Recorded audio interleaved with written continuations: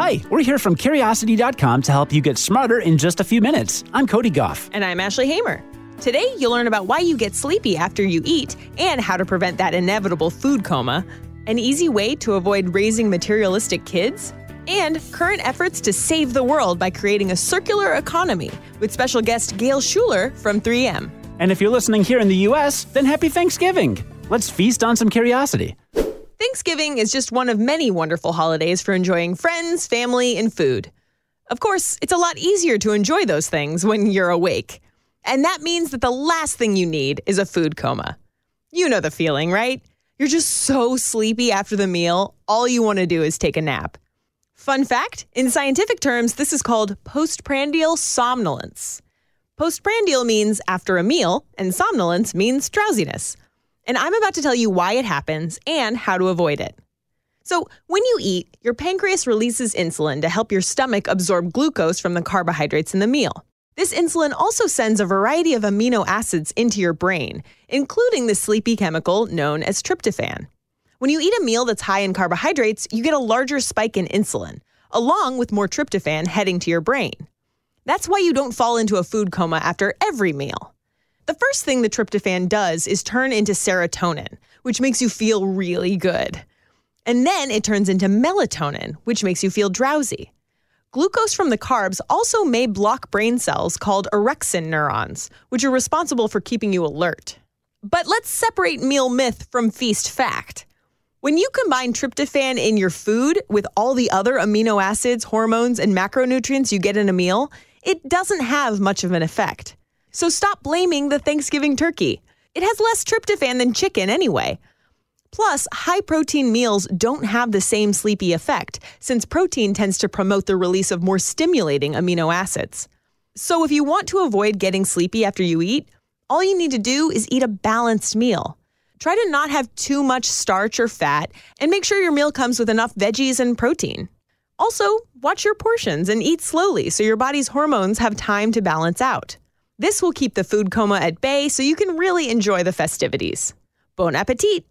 You're about to learn an easy way to avoid raising materialistic kids. And this is important because sometimes kids can become very fixated on stuff. Hot new gadgets, designer jeans. I mean, how closely are the kids looking at those Black Friday sale deals in the newspaper today, right? And sure, a lot of the time this is just a phase. But sometimes it can blossom into a lack of generosity and even lifelong mental health issues. Fortunately, parents can do something to make sure it doesn't last. And I can sum it up in one word: gratitude. In a 2018 study in the Journal of Positive Psychology, researchers found that adolescents who had what they called grateful dispositions were less likely to be materialistic. They also found that keeping a daily gratitude journal for 2 weeks reduced teens' materialism and made them more generous with their money. The first part of this study was a straightforward survey of 870 adolescents that were aged 11 to 17. The kids and teens rated how much they agreed with statements that were designed to measure their levels of materialism and gratitude. And the researchers found a major negative correlation between the two traits. So the more materialistic you were, the less grateful you were, and vice versa. The second part of the study had another 61 participants take that same survey, but then about half of them kept a gratitude journal where they wrote down who and what they were thankful for. They all retook the gratitude survey after 2 weeks, and the ones who had kept the gratitude journals were more grateful and less materialistic. That group was also more generous than the control group.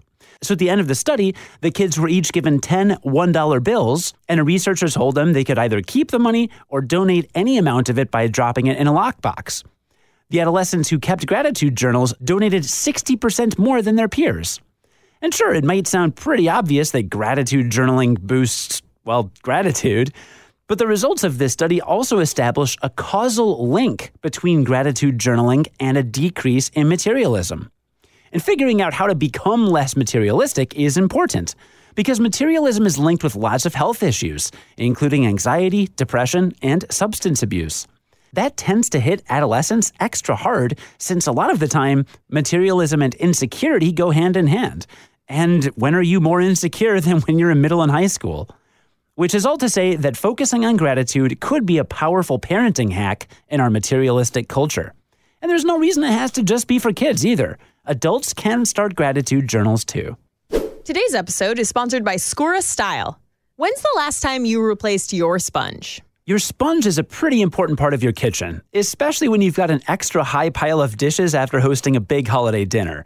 So you're going to want to keep that sponge clean. But according to research, the average disgusting, soggy sponge sitting in your kitchen sink can be 200,000 times dirtier than a toilet seat. Fortunately, Skura can help. Skura-style sponges are made of a patented polyurethane foam and are antimicrobial, so they don't smell. Microbiologists recommend changing a kitchen sponge every 1 to 2 weeks. And Skura helps you do that super easily with their fade-to-change technology. When the Skura logo rubs off, you know it's time to swap your sponge. And Skura's easy subscription plans mean you get sponges delivered right to your door, so you don't even have to think about when it's time to swap them out. So go to SkuraStyle.com now, enter Curiosity in the promo box, and get your first month free. Just pay for shipping. You can cancel at any time. That's SKURA style.com. Try the sponge seen on the Today Show that was called Life-Changing. That's Skura Style, SKURA style.com. Promo code Curiosity. There's a lot of doom and gloom around pollution and climate change these days, but some companies are doing some pretty cool stuff to save our planet. So today we wanted to wrap up with a guest who will give you something to be thankful for. Gail Schuler is the Vice President and Chief Sustainability Officer at 3M. Earlier this year, 3M became a member of both the RE100 and Circular Economy 100, which means they committed to advancing renewable energy and a global circular economy. Here's Gail with more on what that means. We also joined the Ellen MacArthur Foundation this year in partnering on addressing a global circular economy. And that's something that we really need to do in partnership with others. You know, as a society, we're used to the idea of we take raw materials, we create a product, we use the product for a useful life, and then it just kind of ends. But what happens if we can go from that end of life and take that product again or its constituents and take a whole new life? And that's what we're partnering with the Ellen MacArthur Foundation and the CE, Circular Economy 100, working with our customers and suppliers to really reinvent the economy in a more circular way. If this idea of a circular economy sounds familiar, then you're a good listener. We talked about it in regards to the fashion industry during our Sustainable September mini-series.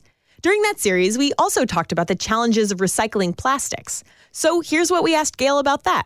Do you have any kind of sense of the trajectory that we're headed for in terms of plastic? Like, we know not all plastic is recyclable. We know that there are certain companies producing literally tens of billions of plastic bottles every year. Is the future starting to look bright yet? Are we starting to turn this ship around? Well, plastic is certainly a challenge for us. I think about it in the context of remembering the days of aluminum cans being fairly common on the side of roads or just being thrown away. And, you know, today, virtually all over the world, aluminum cans are finding ways to recycle because they can go into new devices, whether it's an electronics device or an automobile or an airplane or another can. They can go into an economy that really works. So I think that aluminum is a really great model for us from a circular economy perspective. Plastic is way behind that, but we need to get there. And I'm starting to see the glimmers through science, through advances that we continue to make and need to be more aggressive about in recycling around the world, and also through single-use plastics policies. So it's really a combination of things that need to happen. We have a long way to go, but I do believe that looking to things like aluminum and going there is a way to think about plastics. A chemical recycling process, for example, can address a much broader range of plastics than our traditional mechanical processes that we use in local municipal recycling processes today in the United States.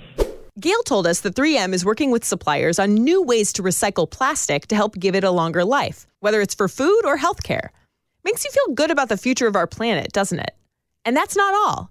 In September, 3M announced a 5-year partnership with international NGO Clean Air Asia, aimed at improving air quality in New Delhi and Metro Manila. Gail told us that right now they're trying to understand the root causes of the poor air quality in those areas, and then figure out how to take action to make the biggest impact and really make a difference. Again, Gail Schuler is the Vice President and Chief Sustainability Officer at 3M, and you can learn more about all the great things these organizations are doing at 3m.com/sustainability. We'll also put links in today's show notes. Before we wrap up today, Ashley, what are you thankful for? I am so thankful that I have a job where I get to learn something new every single day and then help other people learn something new. I'm not just saying that. I'm like emotional about it. I love it so much. What about you? I'm thankful for lots of stuff, mostly my wife. She's like the best. I feel like that's always your answer, and it's always touching. I know I'm a little cheesy, but No, it's great. What can I say? Well, I'm pretty thankful for today's episode because now I know that you really get sleepy after you eat a high-carb meal because insulin sends tryptophan to your brain, which makes you happy but also sleepy. We also found out that keeping a gratitude journal and just being a grateful person in general can make you less materialistic. I feel like I want to start one of those things. A gratitude journal? Yeah. Maybe a 2020 resolution? Maybe. That's definitely one that I'll only do for like 3 weeks. And I'm like, all right, that's enough. I can only say coffee so many times. And I like that we can use aluminum cans as a model to look to the future of recycling plastics. I mean, we figured out what to do with those, so why not?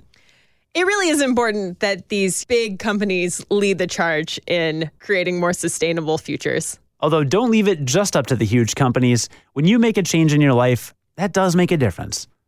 Today's stories were written by Ashley Hamer and May Rice and edited by Ashley Hamer, who's the managing editor for Curiosity.com. Script writing was by Cody Goff and Sonia Hodgen. Curiosity Daily is produced and edited by Cody Goff. Join us again tomorrow to learn something new in just a few minutes. And until then, stay curious. On the Westwood One Podcast Network.